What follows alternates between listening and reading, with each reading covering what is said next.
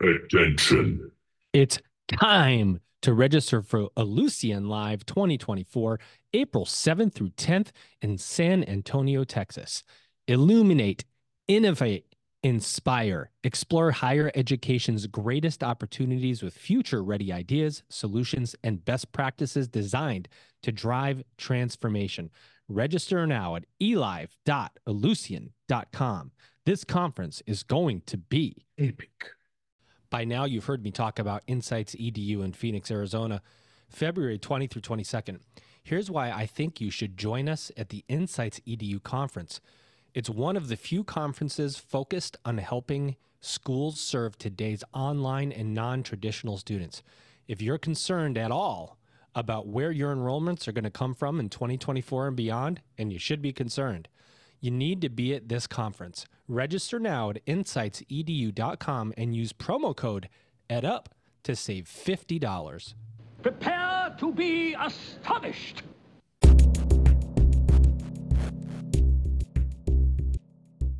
Welcome back, everybody. It's your time to EdUp on the EdUp Experience podcast, where we make education your business. This is Dr. Joe Salustio back with you for an 800 and something-th time now, as we pass 4 years of podcasting, over 800 episodes, 365,000 downloads, and you continue to honor us with your support of this podcast, which is why we continue to do it.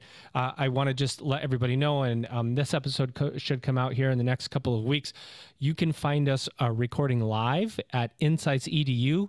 That's a conference hosted by Education Dynamics. It's in Phoenix, Arizona. It's on February 20th through 22nd of this year, 2024. Very, very excited. Of course, if you want to come and register, you can use code EDUP for $50 off your registration. Why would you not want to save $50?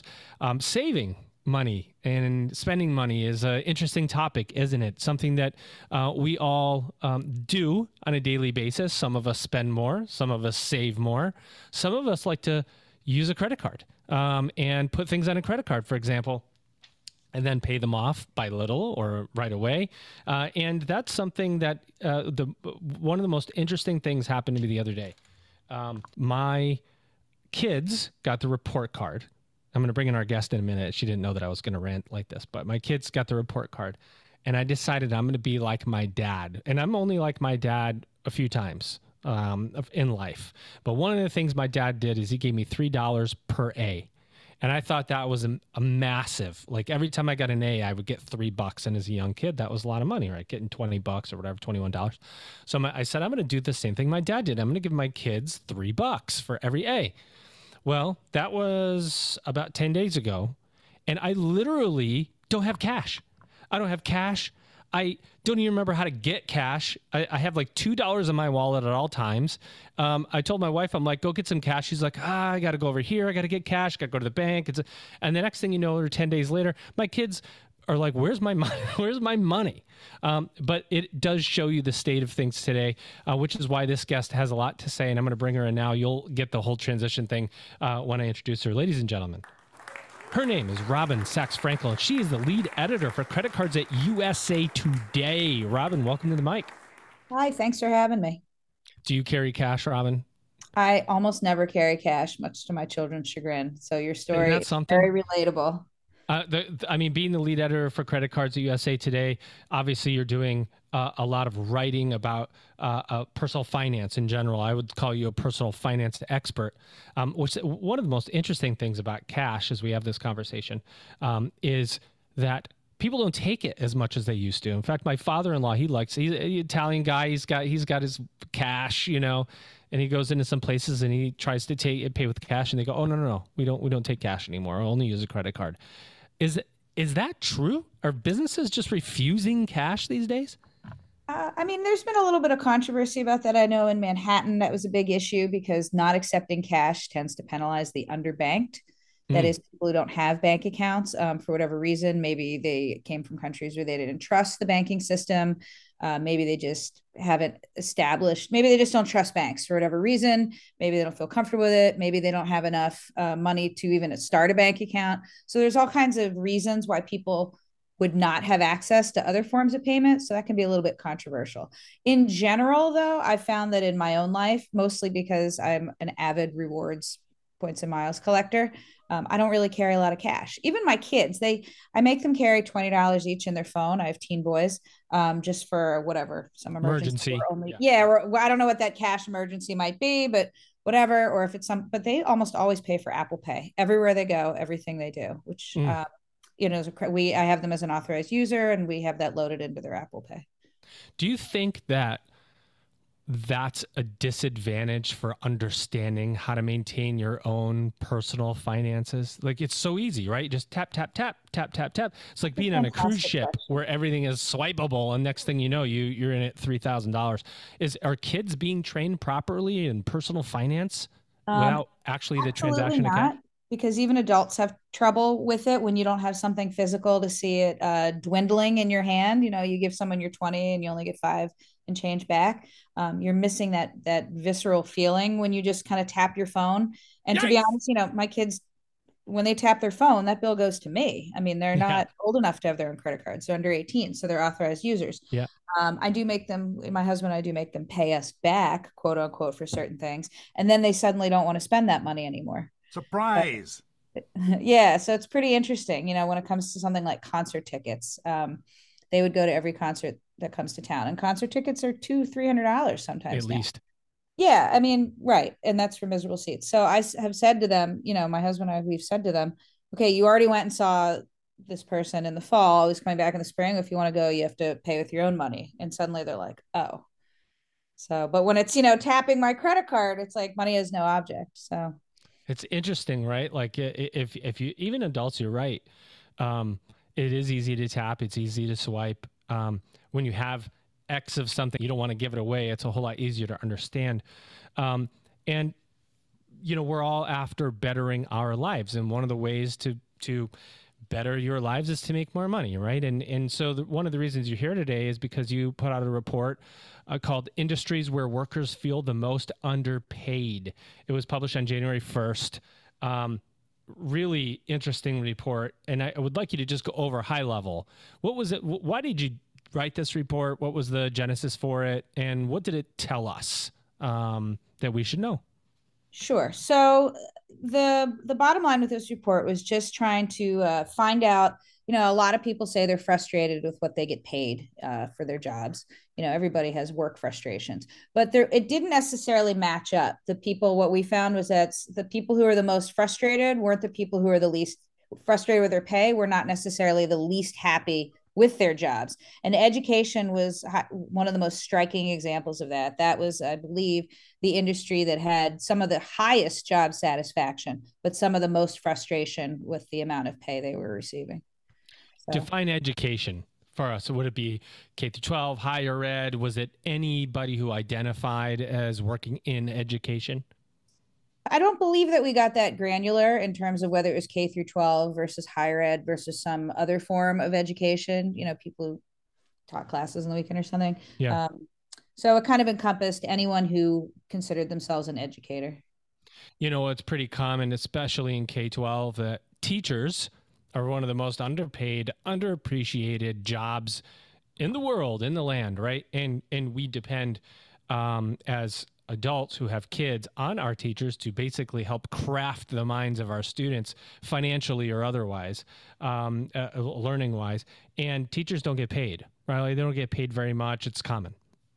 Yeah. I have to tell you, I got a new appreciation for how underpaid teachers are and how hard their jobs are. I taught a personal finance class where one of my kids goes to school. It was a high school level personal finance class. I taught it this past fall and the fall before. And it's a little bit like herding cats. And it's not that these were bad kids.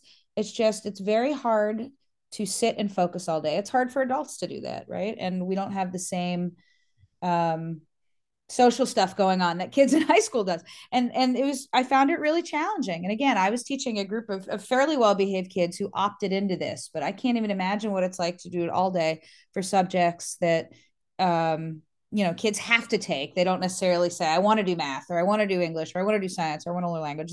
They're required to. And I still found it very, very challenging.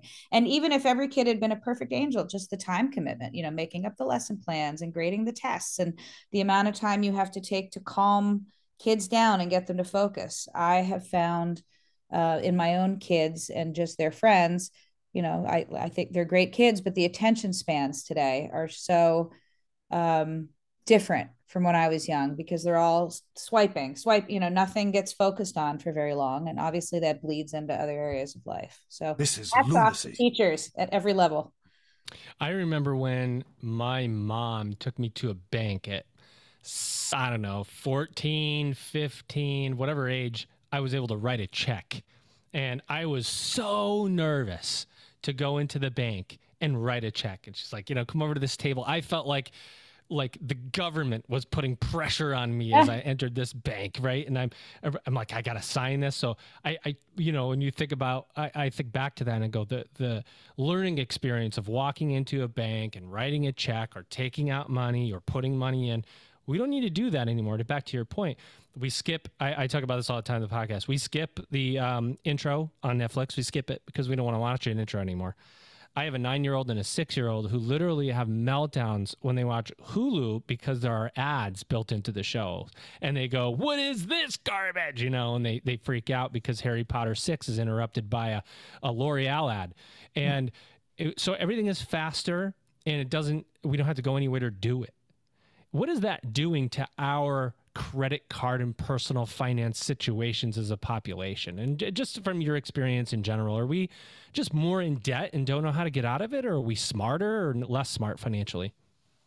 Well, we're definitely more in debt. I don't know how much that has to do with attention span or not, but I believe current levels of credit card debt are something like 1 trillion. I mean, the highest it's ever been. I don't know that necessarily has to do with us being smarter or dumber about personal finance and just a function of a couple of things. One, people just have more stuff. Everybody has a smartphone now. You have to have some level of smartphone, but some places don't even ask you for a home phone. I don't have a home phone. We all have cell phones, right? So, but there's a big difference in price between just having one landline for your house. And then if you're a family of 4, having 4 sophisticated smartphones, and you have to have high-speed internet for the house, and everybody has to have a laptop for school or else they fall behind. And so we just need more stuff.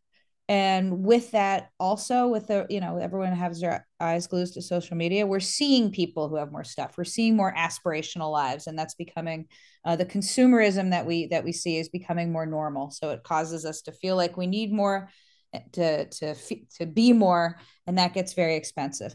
The other thing that I think is possibly, I mean, this is just me speculating, but I'm finding it that when I do any online shopping whatsoever, the ability to just pay in 2 clicks really removes some of the friction point where you stop for a minute and say, do I really need to buy this when it comes to disposable income items? Even if you don't have your credit card handy, you can just click on something, you can click it's on already PayPal. in there. Yeah, you just log in and you really, a lot of this stuff, the pay and for stuff, it's all designed to remove the friction point where you might say, wait, do I really need this? And to just have you click. Because clicking in 2 clicks is a lot easier than walking into a store, trying something on, pulling out your credit card, waiting for it to ring you up. That gives you time to think, maybe I don't need this. Online, no. Yeah, like that one time you got in line and there were 5 people ahead of you and you started going, am I going to wait here for this thing? Like, no, forget it. I'll get it next time. Well, you got $50 more in your pocket and maybe you do something else with that. But you're right. It makes it really easy for us to spend more money. So, I think that goes for all types of industries. But I was reading back to your report just to go backwards a little bit. But this stat, you said it at the beginning, but I want to drive it home. Industries where employees are most satisfied with their organizations. So most satisfied with their organizations. A prime example of where employees are satisfied with their organization, but feel they are underpaid is education, which includes roughly 60% more mentions of poor pay than average, but also boasts the highest overall workplace ratings. What's a takeaway? Like, what do you think about that when you guys were writing this? What was the takeaway? I don't think it's a surprise to most that people generally don't go into teaching for the salaries, right? It's not like people who become investment bankers or something that's extremely pay focused, right? Most people go into education because they want to help people. They want people to learn. They want to feel like they're part of something bigger than themselves. And so when you do that, you're not necessarily expecting to make, you know, zillions from it, right? So I think, you know, just being in that field, it's similar to doing, to me honestly, it's similar to almost doing social services work. You're doing something that's about a greater good. You're trying to help children learn and get smarter and move on to the next level in life, whatever grade that may be or whatever stage that may be. And that's something I think that if you enjoy what you're doing, getting a lot of intrinsic satisfaction, which can help mitigate perhaps that maybe you're not getting a 6-figure paycheck, you know, or you're not even close to half of that. I mean, I don't, you know, pay scales are so different all over the country when it comes to education, but, you know, I think that's where that dichotomy comes in, is that there's a lot of um, intrinsic satisfaction from the job, even if the paychecks don't reflect the importance of the job. Are you kidding me? No, I'm not. For a third straight year, the EdUp Experience will be recording live at Ellucian Live 2024 this year in San Antonio, Texas, April 7th through the 10th. Illuminate, innovate, and inspire. That's the framework for the conference. Leaders from institutions around the world will converge at Ellucian Live 2024 to discover game-changing technology, share industry insights, and build powerful connections. It's time to explore higher education's greatest opportunities with future-ready ideas, solutions, and best practices designed to drive transformation. You can register now at elive.ellucian.com. Epic.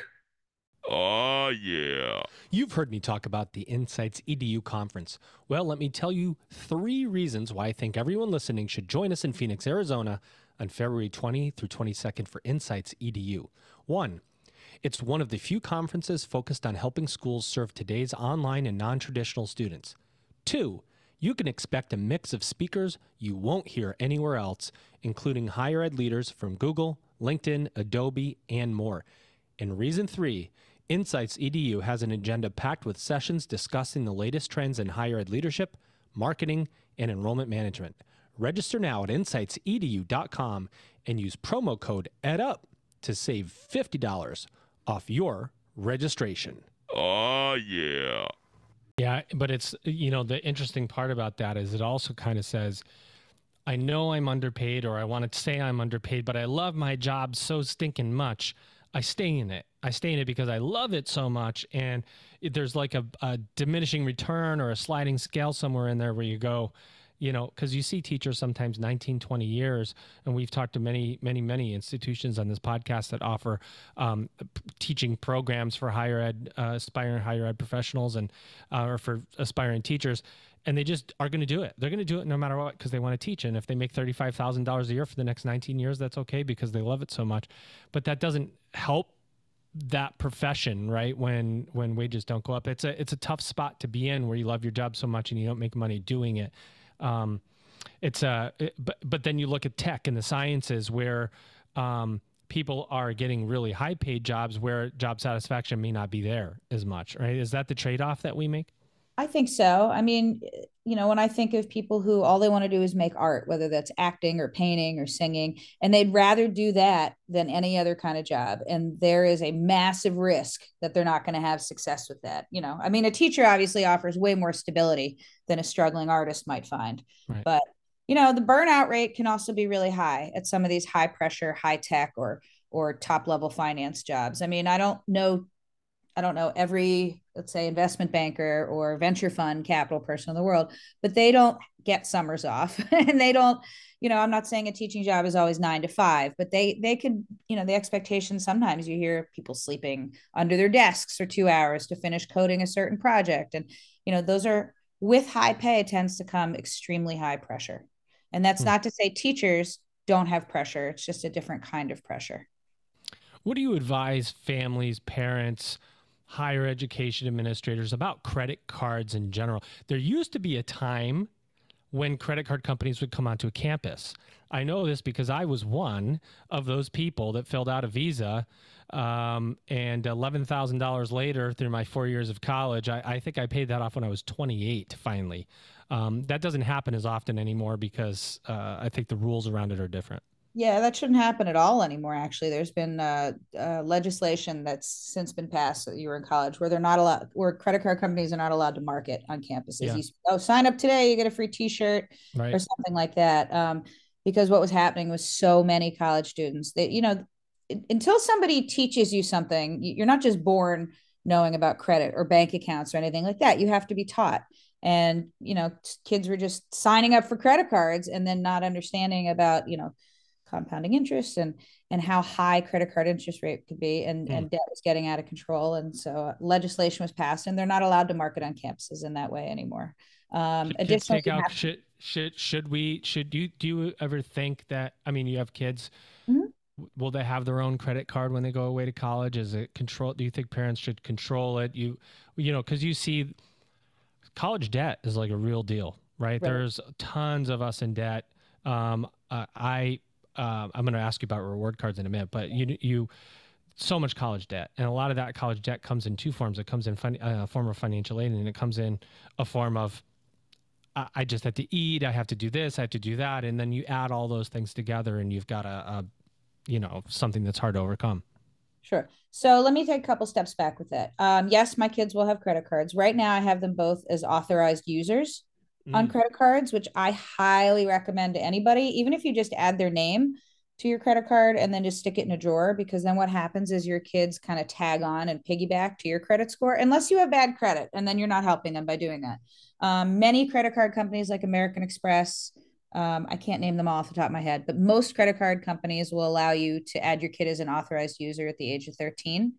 So as soon as my kids turned 13, I just added them onto an Amex. And that's actually what I have loaded into their Apple Pay. So they have some experience using it, and also to show some credit activity. So what'll happen is when my oldest turns 18, he'll have whatever my credit score is at the time. He should have that like launch with that as his credit score. I didn't know that. I mean, more or less, yeah. I mean, there's some other factors there. It might not be quite as good as mine, only because I'll have more years of having credit, which is a factor in your credit score.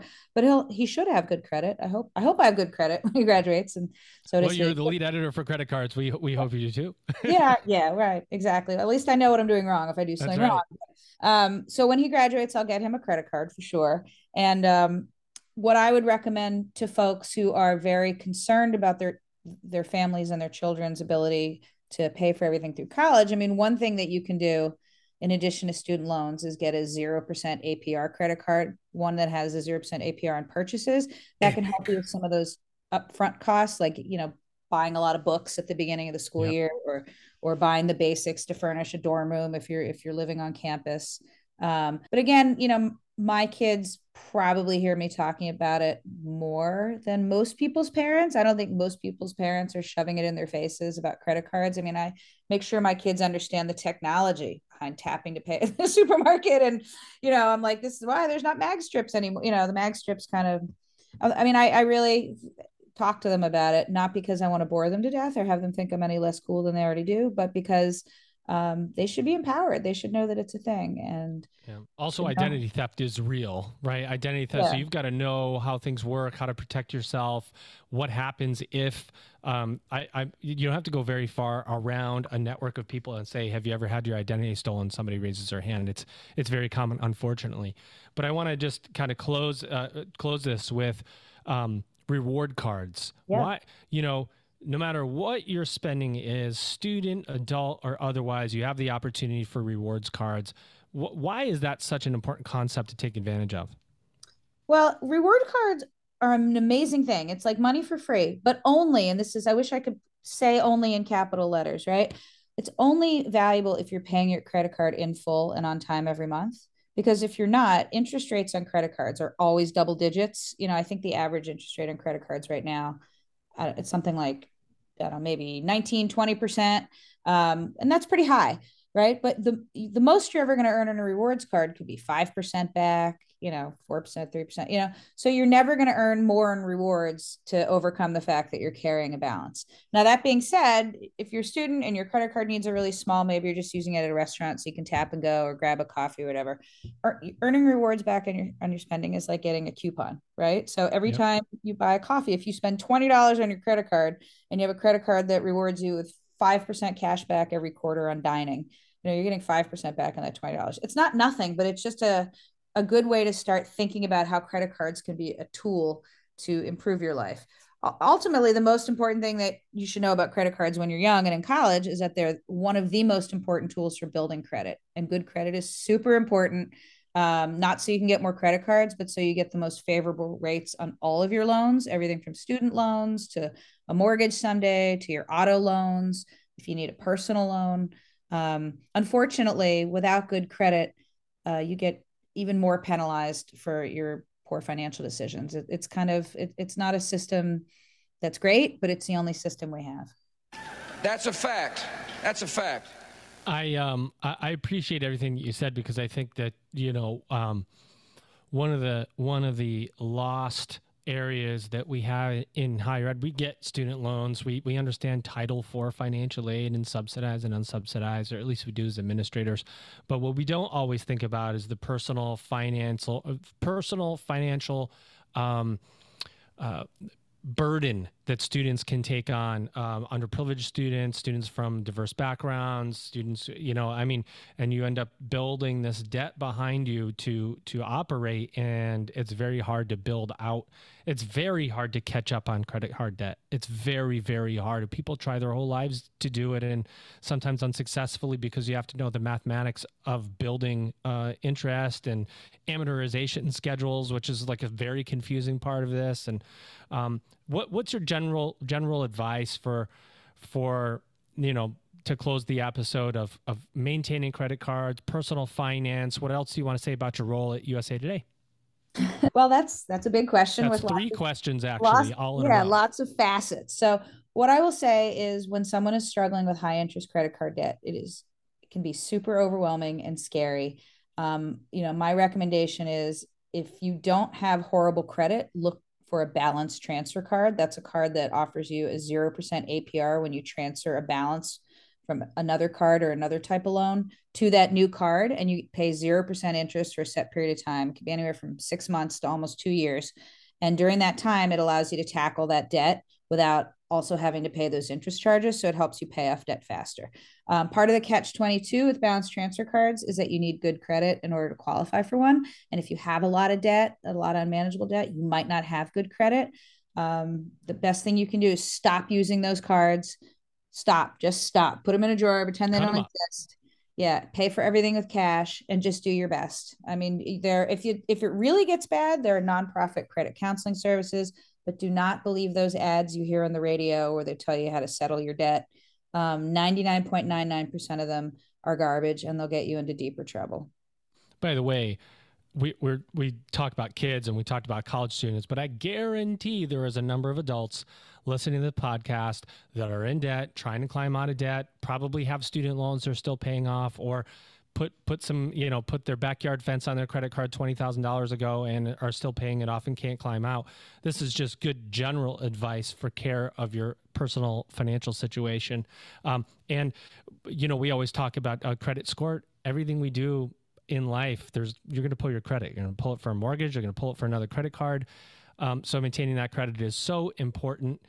Any advice for us on maintaining credit, or where to go, where to look, how to do it?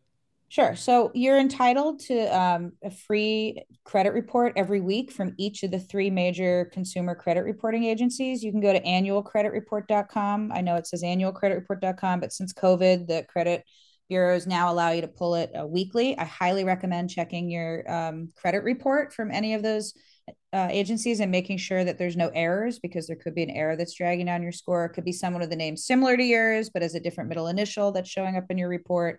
It could be a debt that you've cleared up that is still on your report. So making sure that your credit report is accurate is amazing. But almost every bank, if you have their mobile app or you log in online, most of them come with some kind of free credit score checker. So just checking it, getting a baseline idea where you are. And a lot of these bank apps and websites, they'll have tools that'll say, oh, let us help you, let's find you a plan to improve your credit. Other things that you can do, especially when you're young. Experian has a program called Experian Boost that you can tie your utility payments and cell phone payments to that. So those on-time payments can help count towards your credit score and give you a boost. For people with thin credit profiles, so maybe just looking to pad them a little bit with some of their on-time payment behavior. Thank you for that tip. I actually still thought annual credit reports were annual. Was that a COVID deal where what happened with that? Do you know? Yeah. So during COVID, because there was so much pausing of payments on things, and companies had to, I guess, part of the deal was they had, in order to get government money, they had to not penalize people's credit reports. So they changed it to weekly, and then they've just kept it as weekly. And now they're, annual credit report eventually, I suppose, should be redirected weekly credit. Yeah, exactly. But yeah, I mean, a lot of people don't know it, and it's confusing, and I don't think it's as highly publicized as it could be, but it's yes, wow. Absolutely. At each one, there's 3 major credit consumer reporting agencies, and each one will allow you to check your report for free every week should you wish to do so. Boom. There's the tip. That's the up right there. That's the up tip. I love it. Thank you. What are you covering next, Robin? What's the next thing you're working on that you want to divulge here live on the Up Experience podcast? I mean, we do a lot of exciting things. We're going to be working on a tipping statistics survey that should be pretty exciting. We always have a lot of great content at USA Today Blueprint. Where should we find you? USA Today Blueprint, is there a particular website we can find you? Yeah, usatoday.com under the money label Blueprint. It's all things personal finance, and it's all fantastic. Ladies and gentlemen, there is our guest today. She's your guest today. Her name is Robin Sachs Frankel. She is the lead editor for credit cards at USA Today. Robin, thanks for being a part of this podcast. We very much enjoyed, I personally enjoyed what you had to say about finance and credit cards. It is something all of us fight, isn't it? Yes, and I really appreciate the opportunity to speak with you and speak with your listeners. Ladies and gentlemen, you've just upped. Attention. It's time to register for Ellucian Live 2024, April 7th through 10th in San Antonio, Texas. Illuminate, innovate, inspire, explore higher education's greatest opportunities with future-ready ideas, solutions, and best practices designed to drive transformation. Register now at elive.ellucian.com. This conference is going to be epic. Hey there, higher ed leaders. Are you thinking about joining the EdUp Experience podcast at Insights EDU on February 20th through 22nd in Phoenix, Arizona? 100%. I thought so. This is the go-to event for higher education marketing and enrollment management. At Insights EDU, you'll gain cutting-edge insights from industry experts, including speakers from companies like Google, LinkedIn, Adobe, Salesforce, and more. Become the transformational leader your campus needs by participating in discussions on important topics like online student demands and preferences, increasing affordability and accessibility, branding, measuring marketing performance, and much more. Insights EDU is the conference you need to attend in 2024. Register now at insightsedu.com and use the code EDUP to save $50 off your registration.